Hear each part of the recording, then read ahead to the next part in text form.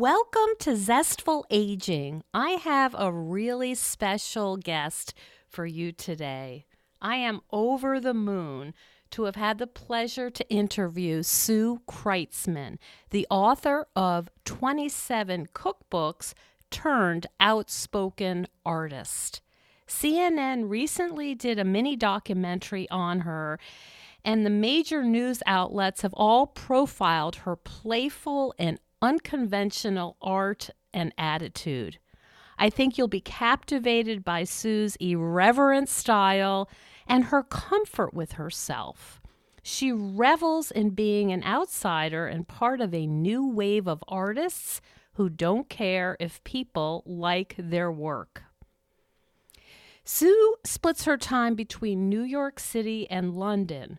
She has a full window display at the Selfridges department store, the British version of Macy's, which overlooks Regent Street. The display is filled with her art and mirrors the inside of her actual flat. People have been following her around lately, and a day doesn't go by where someone doesn't ask to take a picture of her and her wearable art. A number of things made me really eager to speak with Sue. My mother was a professional artist in New York City as well, and I grew up going, somewhat unwillingly, to countless art museums. As a child, my family went to visit relatives in Germany, but most of my memories of that trip are of museums and the thousands of paintings of Jesus hanging on the cross. Trips to the Guggenheim Museum are emblazoned in my head as well. Its crazy slanted architecture captivated my young mind.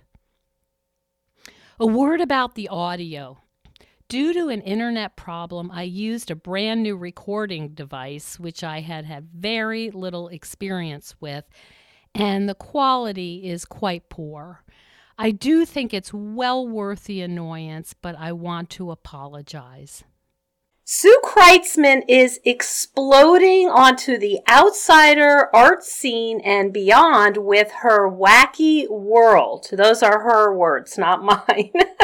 Television chef turned artist, Sue's fascinated with the female landscape, both the joy and the darkness. Her work is about life, love, death, hormones, and the afterlife. She's obsessed with rebirth, regeneration, reincarnation, both as a metaphor and as reality. Reality as in what the hell happens when the lights go out. She's recently been featured on CNN, the New York Times, and many, many major news outlets. Welcome, Sue. Oh, thank you. Did I really say wacky? I actually don't remember saying that, but I believe you. Yes. I got it off of one of your many, many bios. And the first thing I want to ask you, and I'm sure you've been asked this in different ways, but I'm curious about your use of the term outsider artist scene. Can you talk a little bit about being an outsider?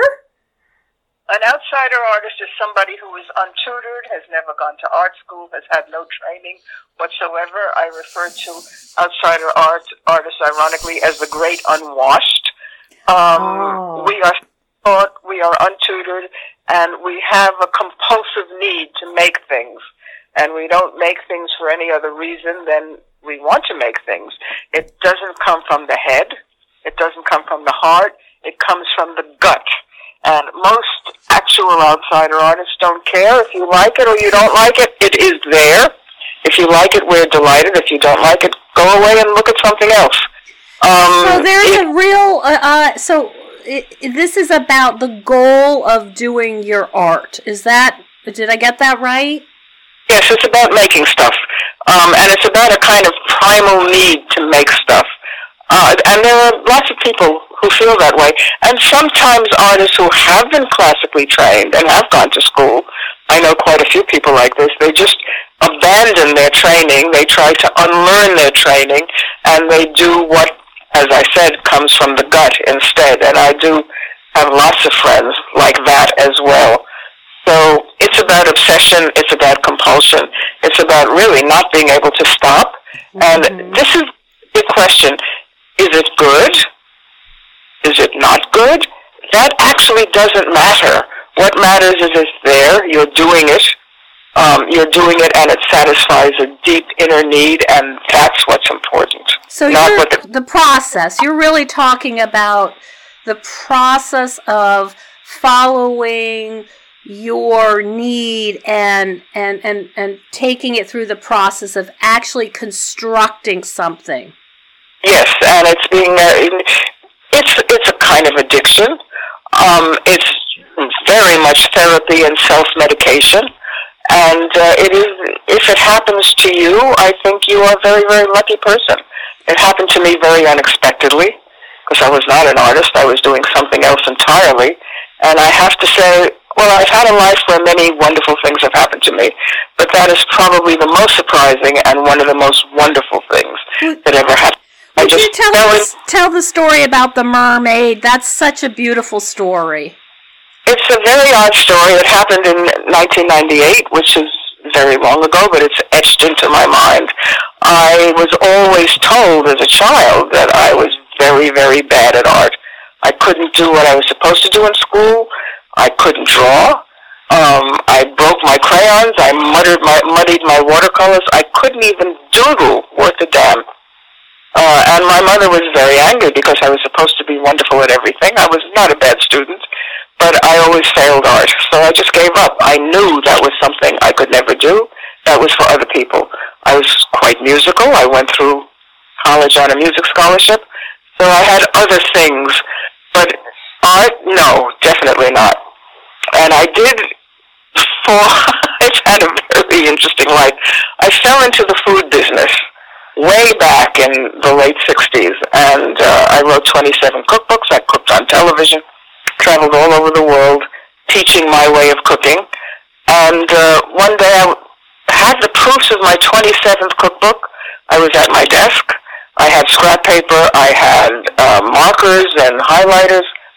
And it's a wonderful job because you've already done the work and you're just going through it for typos and make sure everything is okay. And it's quite meditative and relaxing. And my hand picked up a marker. I have no idea what happened. Mm-hmm. I drew a mermaid on a piece of paper. And what?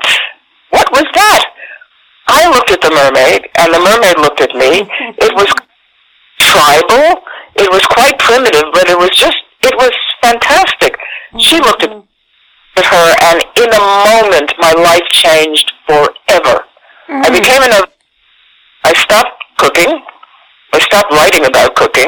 I never, ever wrote another cookbook, to the great confusion of my agent, who thought I had lost my mind, probably had my mind. And I started compulsively drawing day and night. I could not stop.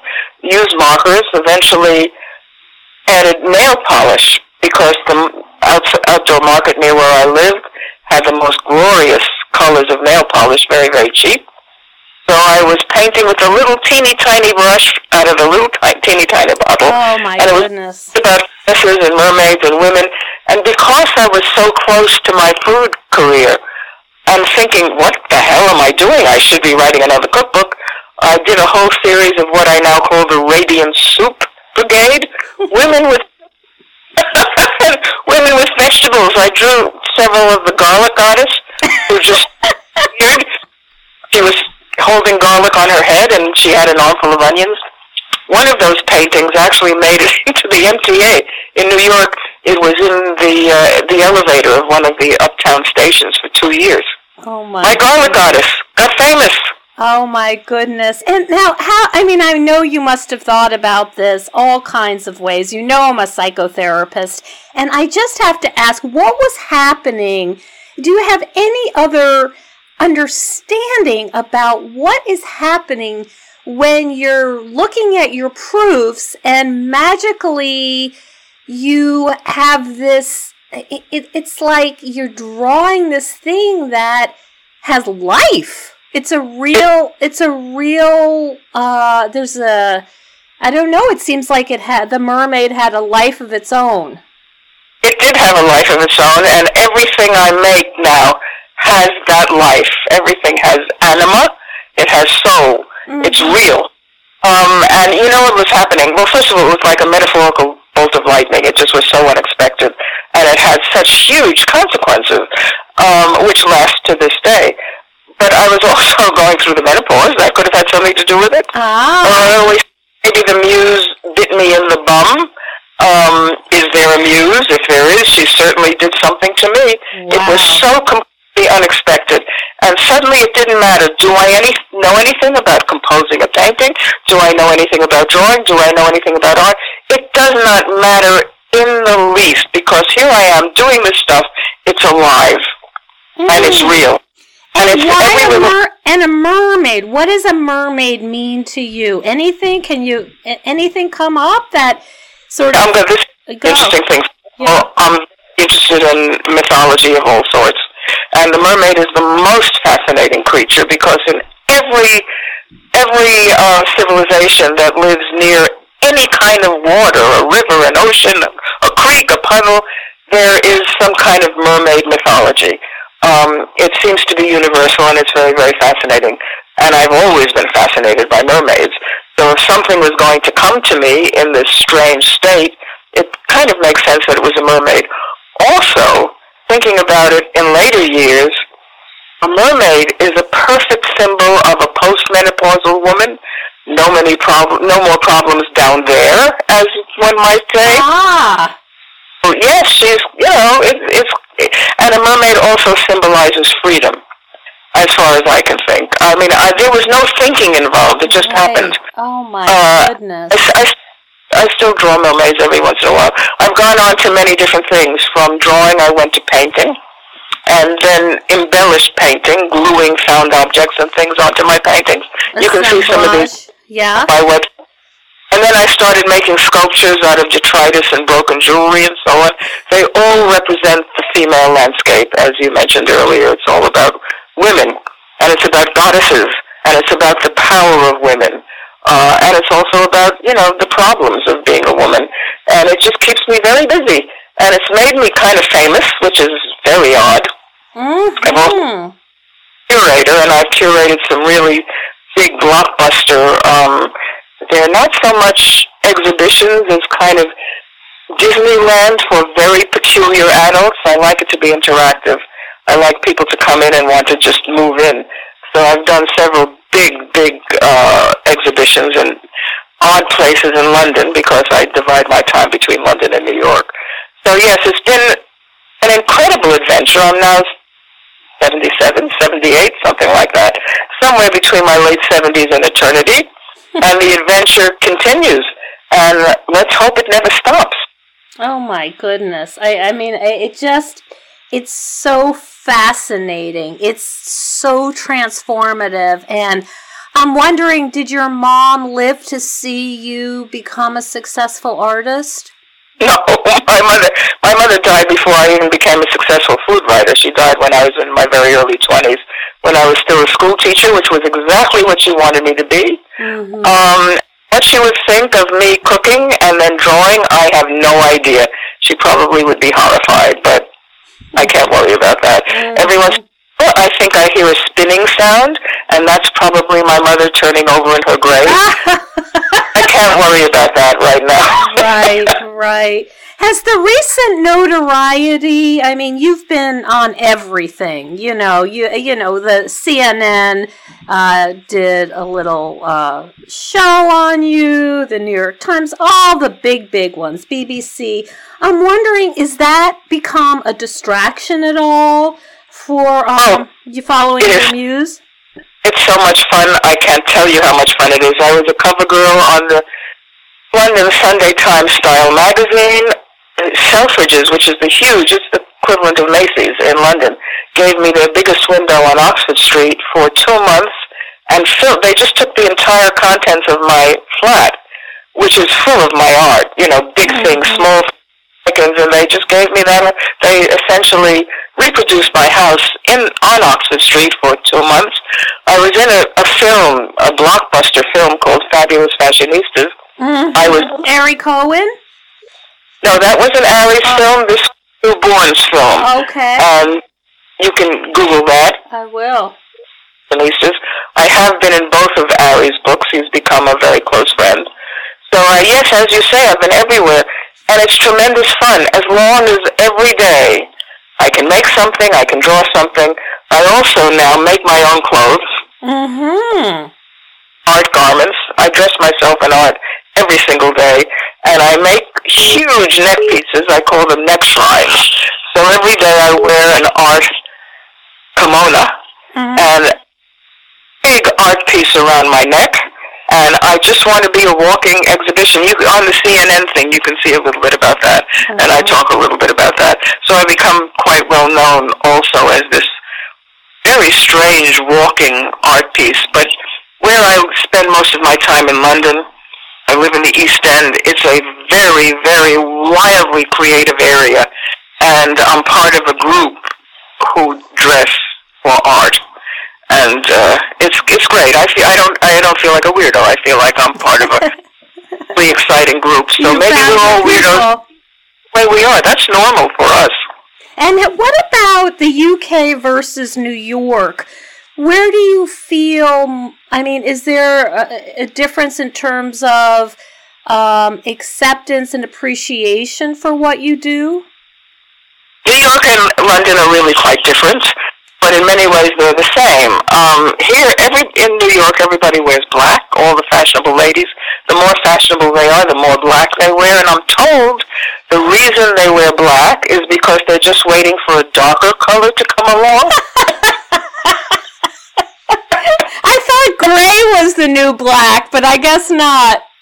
No, black is always black. Black is the new black. Black is the old black. Black is black. Yeah. But I do have a few friends who dress in a very colorful way. What I love about now in my life is that people really do seem to appreciate it. And I can't walk 2 steps on the street without somebody asking to take my picture. And my favorite, because it's the era of Instagram. Mm-hmm.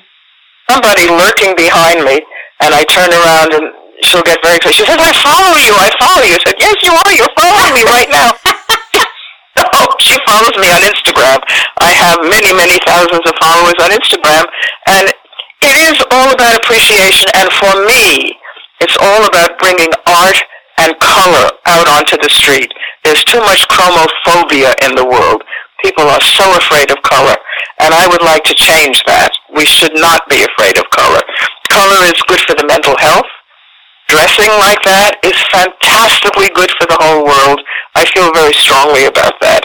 So no, it's not a distraction. It's a pure, constant pleasure. Sounds like a celebration. You tend to favor red. Am I right about that? I like red. I think I'm having a slightly blue period now, but the truth is I love all bright colors. Red is probably my top favorite, but what really frightens me is beige. I mean, I say always don't wear beige. It might kill you. And I actually mean that literally.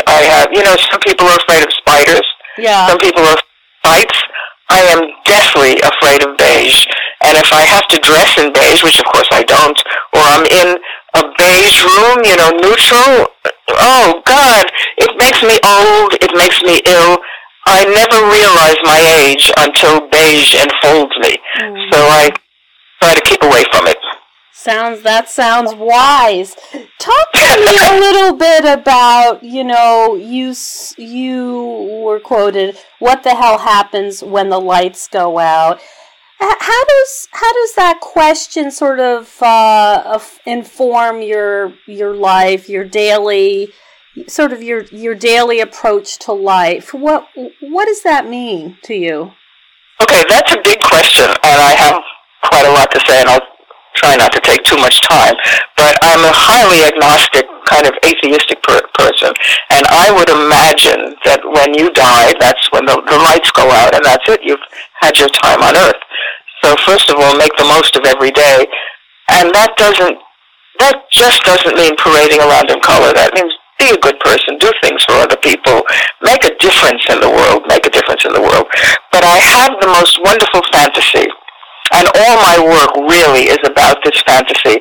This has nothing to do with what I really believe. This, I suppose, it's what I wish would happen.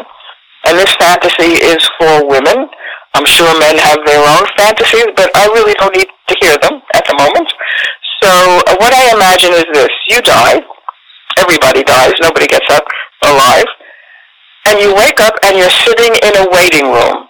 And the waiting room is extremely colorful and decorated with sparkles and sequins and glitter. And you yourself are dressed in lightning bolts and color and whirligigs and sequins and sparkles, and you are magnificent. And you're waiting for the phone to ring. And everywhere I live, I have this installed in my house. I have the phone. I have all these dolls and mannequins I've rescued from the garbage that are all decorated with the things I mentioned. Mm-hmm. So the goddess phone is there, and the goddess phone is highly decorated, and it rings, and you pick up the phone, it says next, and you go in for your interview, because where were you waiting? You were waiting in the waiting room. And you go to be interviewed for the afterlife. You're either going to be a goddess or a superheroine, a shiro. You get to be whichever you choose, and you have to show that you are worthy. And, of course, you say, look at me. I'm all dressed for the occasion. You have no idea how to be a shiro or a superheroine or a goddess, but you figure, I can learn on the job.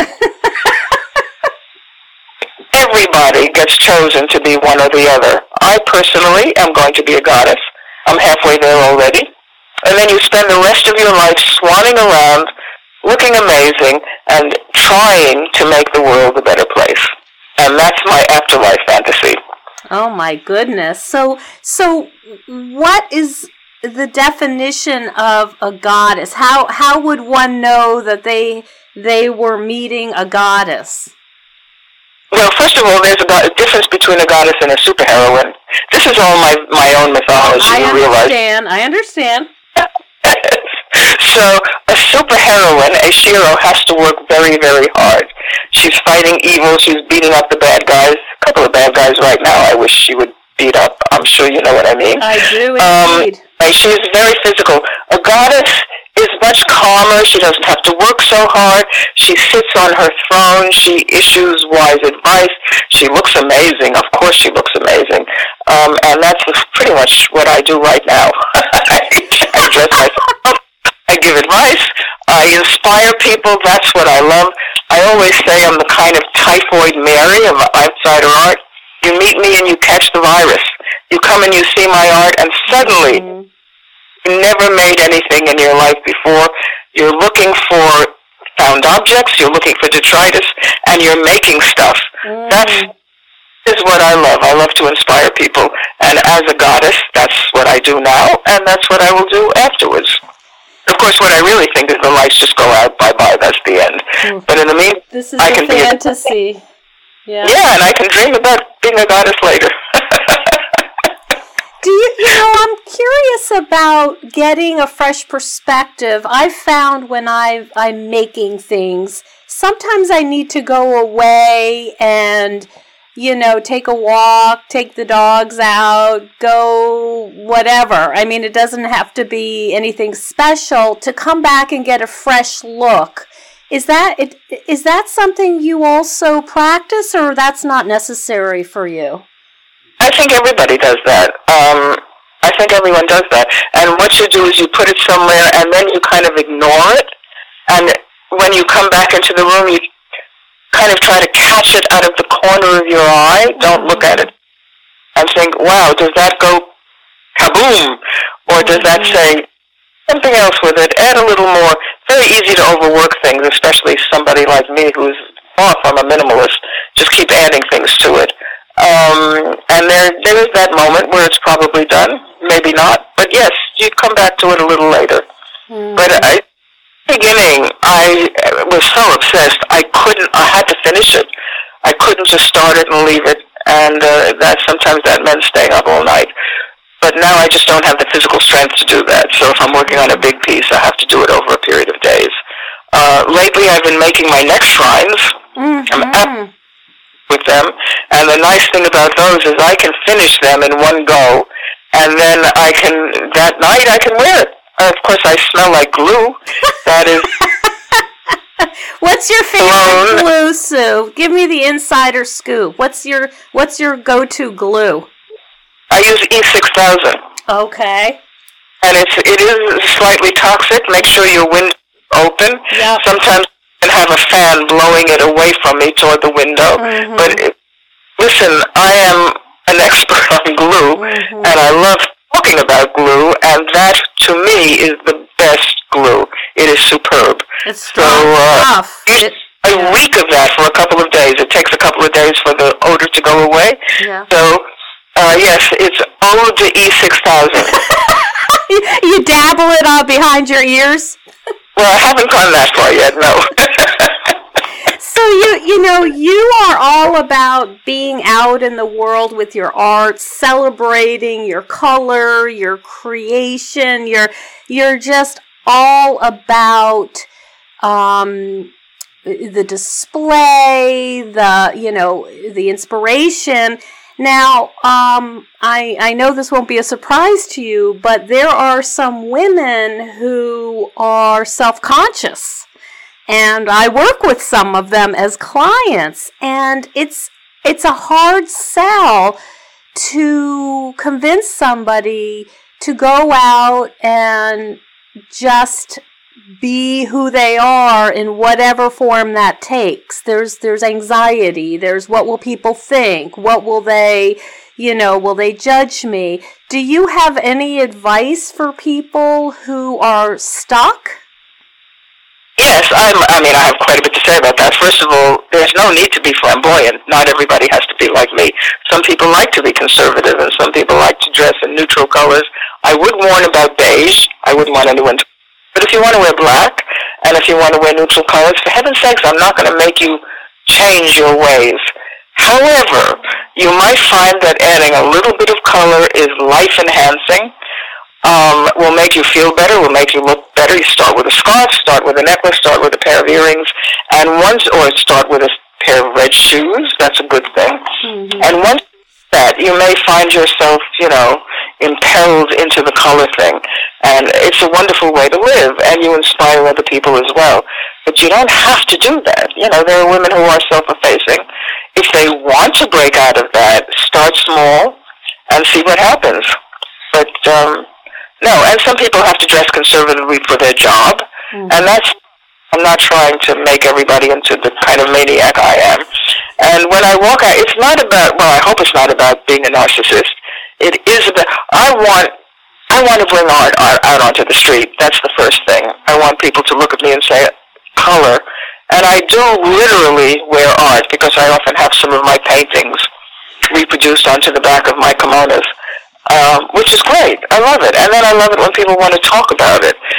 So I would say be brave, be bold, try it. Mm-hmm. And you might get a very nice reaction. Yeah, people worry, what is somebody going to say? I couldn't care less about that anymore. The older you get, the less you care about that. I think that's certainly true.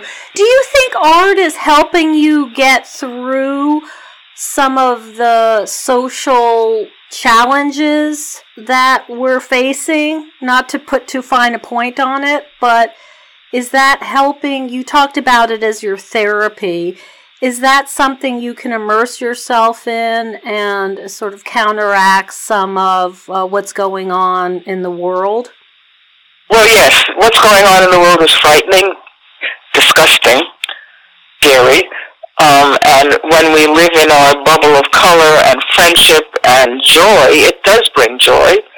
And it does protect us to a certain extent. So that doesn't mean the troubles of the world go away, but it means we can cope with it in a much better way. Mm-hmm. Yes, it makes a huge difference. It makes a very big difference. Yeah. And when you bring other people in with you, it's fantastic, absolutely fantastic. I have young people who come, and when they come to visit me, they disappear for a while, and then they come downstairs wearing, 3 of my necklaces and some of my bangles, their elbows and my kimonos, and they think, oh my God, and they're changed forever. And in London, we do a color walk once a week, and all of us, and every week we have more people come along. We dress. For many of us, it's the way we dress every day. Other people try it on to see how it goes. And we have a local market, Spitalfields Market, flea market, art market. And we talk, we drink coffee, we walk around a little bit, and it brings so much color to the neighborhood. It inspires so many people, and it keeps us going. It makes us, beautiful. Keeps me young. Beautiful image. Do you have vendors who will say, Sue, look what I have today. I knew you would love this? Yes, I've been going to the same flea market since the day it opened, which is about 15 years ago.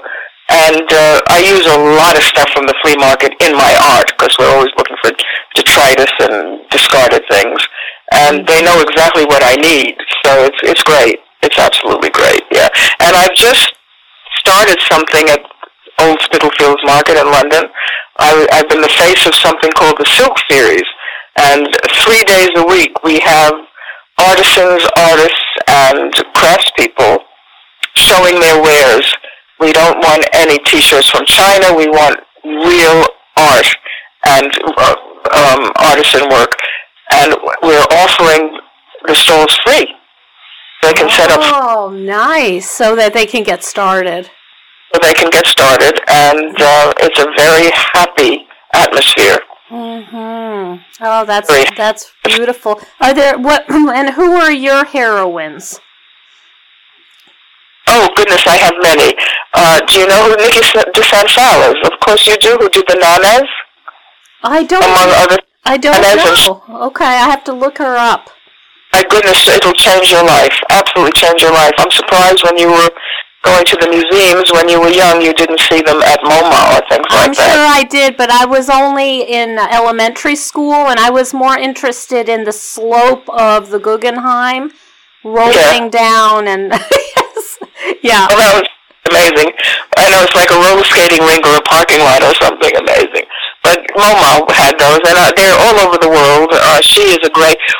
Actually, a couple of years ago, in the median on Park Avenue in New York, there were a whole lot of her nanas, and I didn't know it. I was in a cab. Nobody told me. I turned around the corner. I was on Park Avenue. Nanas, as far as the eye could see, they're huge. They're bigger than life. They're so joyous. I mean, I saw my first nanas when I was quite young. It had a big impression on me. So I said, nobody told me. Got out of the... I was frolicking right along with the nanas. One of the ladies who was also looking took my camera and took some pictures of me. That was a great moment. And of course, this is a cliche, but Frida Kahlo, where would we be without her? Mm-hmm. Oh, yes, I could see how you would love her. I mean, that's become quite a cliche, but there's a reason for it. I mean, she was amazing, and her work, long before anybody knew what the hell she was doing, she really brought the feminine landscape in all its darkness and its joy right out there on her canvas. And she had darkness. And that, Mrs. Diego was the guy. It was all Diego. Nowadays we say, Diego who? I wish she had lived to realize what an impact she has had on the world. And I don't know if you know who Marisol is, Marisol Escobar. Puerto Rican, American. I don't. With wood. Okay. Look these people up. They're very, very, very, they're extraordinary, and their work is extraordinary.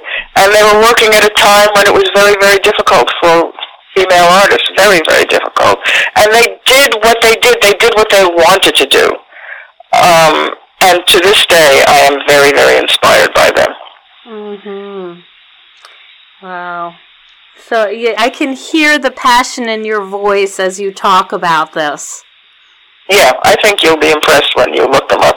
And then, of course, there are people like Marian Anderson and Eleanor Roosevelt. Marian Anderson, goodness me. I mean, I could sit here all day telling you about these heroes, these wonderful heroes, but they're there to inspire us and to move us on to better things. Amen. Any last thoughts, Sue, before we I do have listeners in London, so perhaps there'll be some crossover here. Any last words before we say goodbye today? Well, if you are in London, check out Old Spitalfields Market on Wednesday. Mm-hmm. That's the big day for the artisan market on the commercial street side. And check it out on Thursday for the best flea market in London, really the best flea market in London. But I am going to leave you with my big message. I can't say it often enough. Don't wear beige. It might kill you. I will take that into consideration as I choose my work clothes today. I had boysenberry pants on yesterday, so there's no fear of that.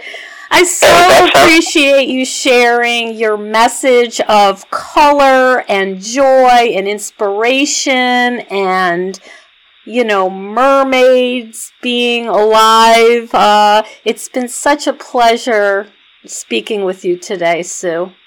Thank you, and thank you for listening, really, because I do go on. So you've been very kind. Thank you. Thank you so much for joining me today on Zestful Aging. Please subscribe, comment, rate me on iTunes, like, share. Those actions are actually really important to help other people find the show.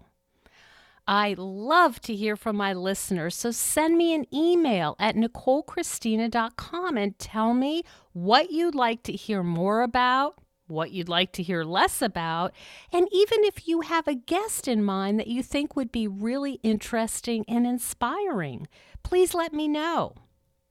Do you want more zest?